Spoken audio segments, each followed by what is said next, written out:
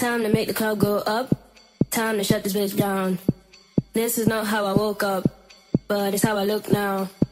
If you leave with me, we'll be on till morn. Then we rinse and repeat. And it just goes Welcome on. to the Skeptic's Guide to Emergency Medicine. Meet 'em, greet 'em, treat 'em, and street 'em. Today's date is June 20th, 2017, and I am your skeptical host, Ken Milne. The title of today's podcast is Don't Rinse, Don't Repeat. And our guest skeptic is Jay Loosely. He is a registered nurse and an advanced care paramedic in London, Ontario, Canada. His background includes working as a research assistant with the Ottawa Hospital Research Institute, professor at Fanshawe College, and currently the superintendent of education for Middlesex London EMS in London, Ontario, Canada. Wow, when do you have time to do this, Jay? Well, you'd be surprised. Well, welcome back to the SGEM. Hey, thanks so much for having me. It's an honor to be here. Well, you know what? We tried to put this episode together earlier in the year, and it was going to be recorded at that awesome event that's called Talk Trauma. You know, that would have been awesome. It's just too bad it didn't all work out. We're just so busy. Yeah, well, I had a great time presenting at Talk Trauma, and you can get all of my slides from that presentation on the SGEM website.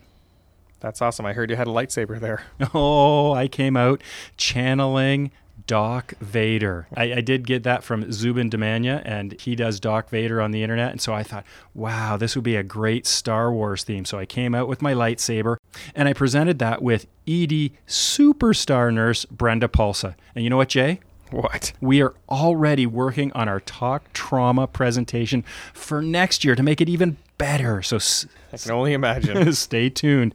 It will have some audience participation. Awesome. But let's get this episode going with a case. Perfect. So let's start off with a 71-year-old woman who has witnessed cardiac arrest while watching her daughter's soccer game. Bystander CPR was started and EMS was called. They arrive quickly and take over resuscitation. She is not in a shockable rhythm, so the paramedics continue CPR, get an IV, give a round of epi, and they wonder, should they start cooling en route to the hospital? Well, therapeutic hypothermia post-cardiac arrest has received a great deal of attention since 2002. And that's when two relatively small randomized control trials were published in the New England Journal of Medicine. Not my favorite journal. And it showed that hypothermia post-cardiac arrest resuscitation was neuroprotective. So the Cochrane collaboration updated their review on hypothermia for neuroprotection in adults after CPR in 2012. So they concluded, and I quote, conventional cooling methods to induce mild therapeutic hypothermia seem to improve survival and neurologic outcome after cardiac arrest. Our review supports the current best medical practice as recommended by the International Resuscitation Guidelines, end quotes. The SGEM was skeptical of pre-hospital cooling for out-of-hospital cardiac arrest after reviewing two studies on the subject. Both papers showed no patient-oriented benefit to pre-hospital cooling in patients with OCA, that's out-of-hospital cardiac arrest, and return of spontaneous circulation, or ROSCE. So then came the Targeted Temperature Management, or TTM, trial by Nielsen et al. In your favorite journal in 2013. The bottom line was, TTM trial, it did not demonstrate a benefit of a targeted temperature management of 33 degrees Celsius versus 36 degrees for survival of out-of-hospital cardiac arrest. And I believe that your show, number 82, talked about this. Yes, that was episode 82. So what's the clinical question we're answering this week? So the question is, does rapid cooling by EMS with large volumes of 4 degrees Celsius normal saline improve outcome in patients with out-of-hospital cardiac arrest receiving CPR? And what's the reference, Jay? Bernard et al., induction of therapeutic hypothermia during out-of-hospital cardiac arrest using a rapid infusion of cold saline.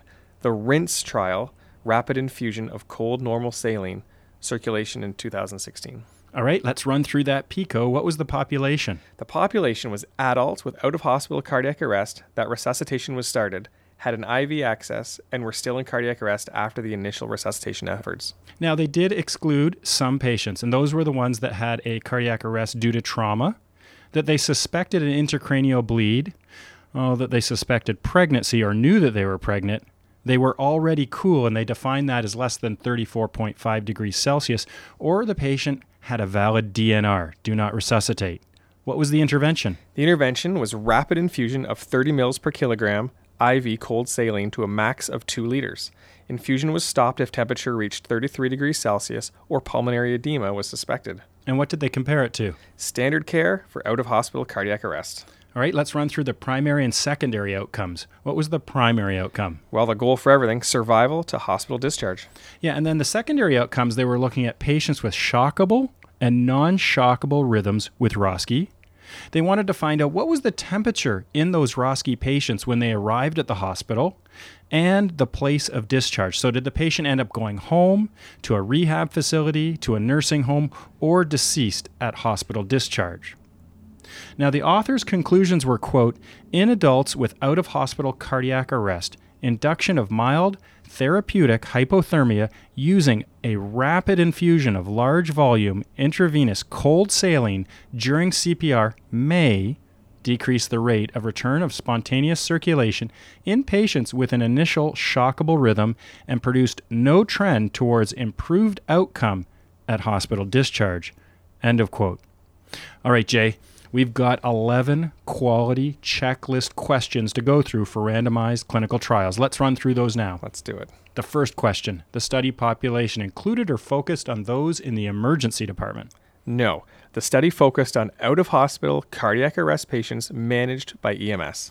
And the patients, were they adequately randomized? Yes, they used a computer-generated random treatment allocation. Now, did they conceal that randomization? They did, in an envelope that you couldn't see through. All right, and the patients, were they analyzed in the group to which they were randomized? They were. The study did an intention to treat analysis. And did they recruit the patients consecutively?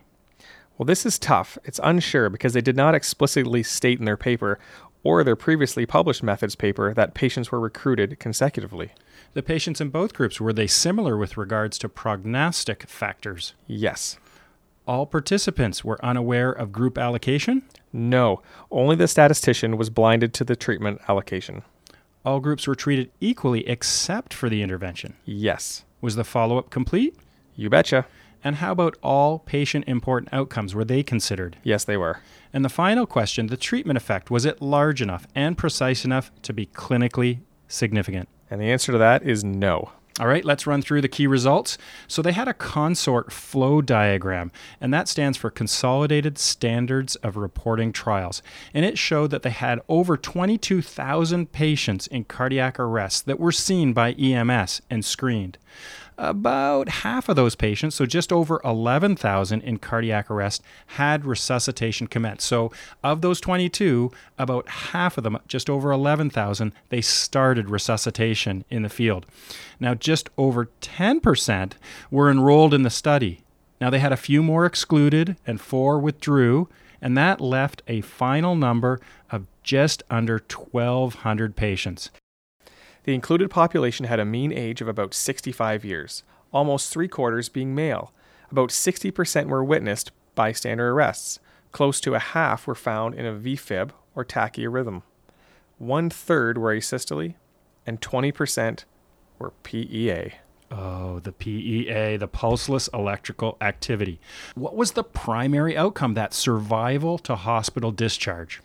10.2% cooling versus 11.4% standard care, giving a p-value of 0.51. So there was no statistical difference between cooling and not cooling, standard care, for survival to hospital discharge. How about going through some of the secondary outcomes? So patients with a shockable rhythm who got a ROSC at scene, and 41.2% cooling versus 50.6% standard care, giving a p-value of 0.031. So that was a statistical significant difference. So more people in the standard care group with a shockable rhythm got Roski, while as in the intervention group, less people who were cooled got Roski at scene with a shockable rhythm. Now, one of the other secondary outcomes was, what if they had a non-shockable rhythm with Roski at the scene? And in that case, there was no statistical difference. Both of them were close to about 30%. So temperature in ROSC patients when arrived at hospital, 34.7 degrees Celsius cooling versus 35.4 degrees Celsius standard care, a p-value of 0.001. Watch this. They told me there'd be no math, but I'm going to do it in my head here. Okay. That means there was a difference of only 0.001 0.7 degrees Celsius in the cooling group. Crazy. All right, now, place of discharge. That was another one of their secondary outcomes. And we'll put a table in there for place of discharge. But just to highlight a couple, there was no difference between who got to go home in the cooling group or the standard group. They were both around 8 or 9%. And then if you looked at survival to discharge, so if they made it to hospital alive, how many patients survived to discharge? And again, there was no statistical difference, about 21% in both groups. Jay, that's the results section. It's time to talk a little nerdy with me. Let's do it. All right, so we've got 5 things, and the first one is included patients. It's important to remember that only 5% of all cardiac arrest patients seen by EMS were included in this study. And this is because half of the patients did not have resuscitation commenced, and only about 10% of those patients were ultimately enrolled in the study. And another issue is that they included patients with non-shockable rhythm. And you and I and everybody listening who's been involved in emergency care with out-of-hospital cardiac arrest know that this traditionally has a dismal outcome. Number 2, lack of blinding. Not everyone was blinded in this study. The outcome assessors were blinded to treatment allocation. It is not mentioned if the patients who survived found out which group they were allocated to. The paramedics and hospital staff were aware of treatment allocation. This lack of blinding for the providers may or may not have introduced some bias. However, based on the hypothesis, the bias should have been in the direction of the intervention. All right, and the third point we wanted to talk about was that temperature decrease, and I mentioned that in the results section. The two groups started at a similar temperature, about close to 36 degrees Celsius. However, the mean volume of ice-cold saline rapidly infused was 1.2 liters in the treatment group, and this only decreased the temperature by 1.2 degrees Celsius. But when you compared the standard group to the treatment group, there ultimately only ended up being a 0.7 degree Celsius difference between the two groups. So the treatment group ended up at 34.7 degrees Celsius versus 35.4 degrees Celsius in the standard group. Now, this was statistically significant, but it did not change the primary outcome, survival to hospital discharge. And it could be that the decrease in temperature was not great enough, or that decreasing temperature does not make a patient-oriented outcome difference. Number 4, stopped early. The trial was designed for a sample size of 2,512 patients, but the study was stopped at approximately 50% of enrollment prior to the first planned interim analysis. This was due to the publication of the TTM trial. A number of hospitals involved in the RINS trial changed their target temperature as a result of the New England Journal of Medicine publication. But stopping the trials early, usually for a benefit, has a number of problems that have been discussed before. The problem of stopping this trial early is the precision of the results. The decrease in precision can be incorporated into any results from a systematic review and meta-analysis on the therapeutic hypothermia. Ultimately, though, stopping the trial early biases the results and limits us from getting closer to the truth. And that's what we're trying to do. We're trying to get closer to the truth so that we can give patients the best care based on the best evidence. So there are problems with stopping trials early. The fifth point we wanted to make was about patient-oriented outcomes. The primary outcome in this study was survival to discharge.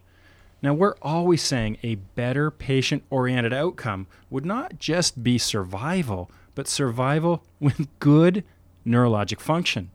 Now, their secondary outcome of place of discharge is a surrogate for good neurologic outcome, and they found no statistical difference in what percentage of patients were discharged home, around 9% for both groups. It would have been better if they had used a validated instrument for assessing neurologic outcomes. Well, those are the 5 points we want to discuss. In the nerdy section, it's time to comment on the author's conclusions and compare them to the SGEM's conclusions. So we agree with the author's conclusion. And can you give us a bottom line? We do not have good evidence that providing pre-hospital cooling to patients with out-of-hospital cardiac arrest receiving CPR has a patient-oriented benefit, and therefore we cannot recommend it at this time. Okay, now, Jay, you get to reflect back on that case and give us a case resolution. So the 71-year-old woman with an out-of-hospital cardiac arrest is not cooled in the field. You get a ROSC, transport her to the hospital, and hope she survives to hospital discharge neurologically intact. And so how are you going to take this information, because you're, in charge of EMS education? How are you going to take this information and clinically apply it? Well, this is another study reinforcing that cooling pre-hospital by EMS for out-of-hospital cardiac arrest shouldn't be done here. So what are you going to tell the patient out there in the field? I will tell the patient's partner that her wife had a cardiac arrest. We were able to bring her back, but she is still unconscious. The paramedics have done everything they could, and now the hospital staff is going to do everything they can, but the prognosis is poor. All right, it's time for the Keener contest, and last week's winner was Matthew Corey from Fountain Hills, Arizona. He knew that Bret Michaels from the band Poison suffered an atraumatic cerebral hemorrhage. Jay, what's the question this episode? This episode's question is, when were defibrillators introduced into the paramedic system in London, Ontario? Well, that's a pretty local question. Which year? Okay, well, tell you what. Why don't we have a local question for all the Middlesex London EMS people, and I'll send whoever gets the answer correct a cool skeptical prize. But why don't we back up and do an international prize? We'll have a second question to branch out, because the SGEM is global, and so we'll reach a international audience. And this question will be, what year was the first U.S. nationally recognized curriculum for EMS published, which many consider to be the birth of modern EMS in the U.S.? There are other FOAMed resources on this issue of pre-hospital therapeutic hypothermia, and I will put those in the show notes. But I want to thank you again, Jay, for taking time to do this with me today. Thanks so much for having me back. It was a pleasure as usual. And where are we recording this? We're sitting right here in downtown Middlesex London EMS headquarters. We're at Mission Control. Mission Control of London, Ontario. Can I get a tour after? Of course you can. Can I turn on the lights and sirens? Maybe. All right. Can you give the SGEM tagline? Oh, I sure can. Remember to be skeptical of anything you learn, even if you heard it here on the Skeptic's Guide to Emergency Medicine. Talk to everyone next time.